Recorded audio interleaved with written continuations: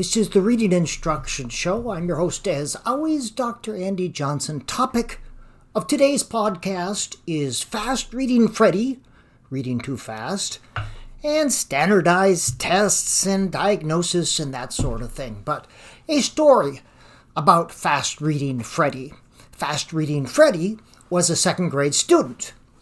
His father contacted me because, according to him, his son had reading problems. It turns out the scores on his reading achievement tests were below grade level.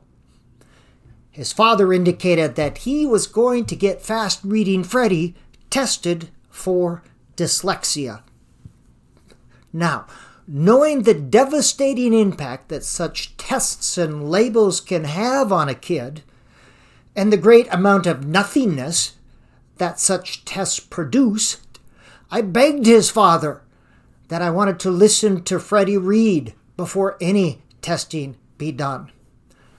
Now imagine that, the wacky, nutty idea of listening to a kid read to see how his or her reading is going.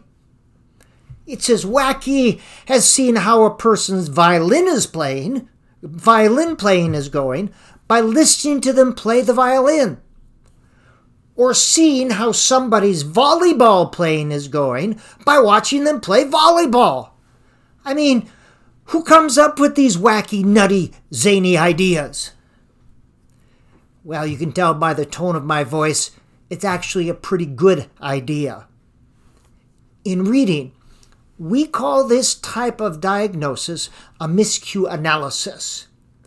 Here, we listen to a child read, and we document the type of miscues being made. A miscue is when what the child says during oral reading does not match what's on the printed page. They're not called errors because they're not always errors. Miscues often represent mature reading behavior. We see this when a reader inserts a word that doesn't change the meaning of what's being read. These are called meaning-maintaining miscues. For example, a reader might say the dog runned down the street when the text says the dog ran down the street. The meaning is the same. This is an indication that the reader is actually processing the text at deeper levels. The focus is not on letters and the arrangement of letters and sounding out individual letters. Rather, the focus is on meaning. And that's what reading is. It's creating meaning with print. It's not sounding out words.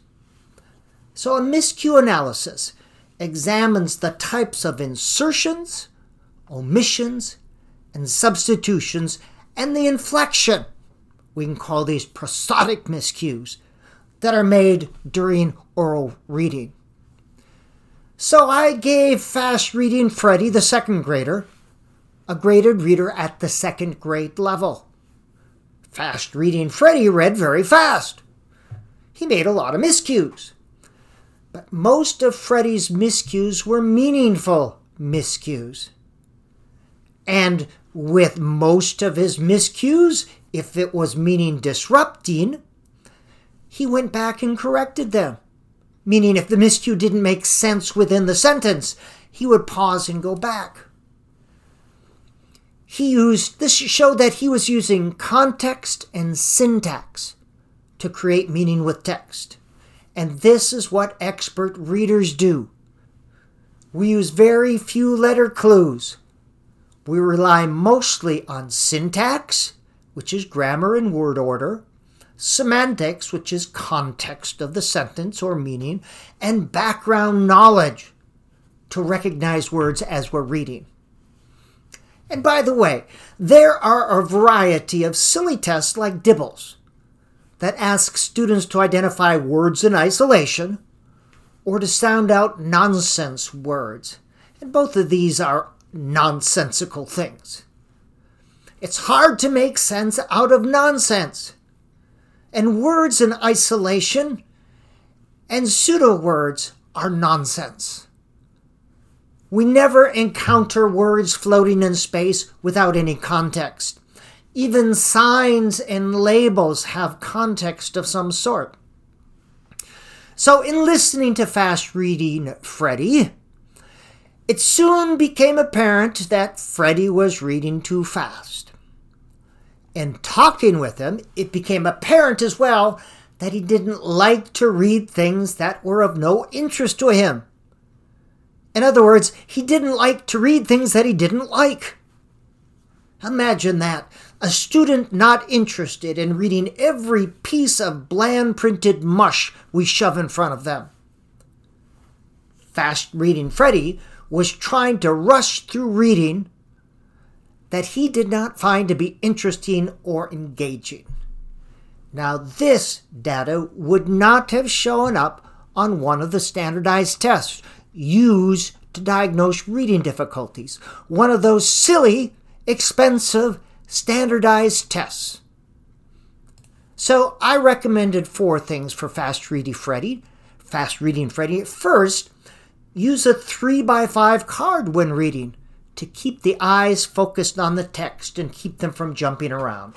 Just simply move the card underneath the line being read.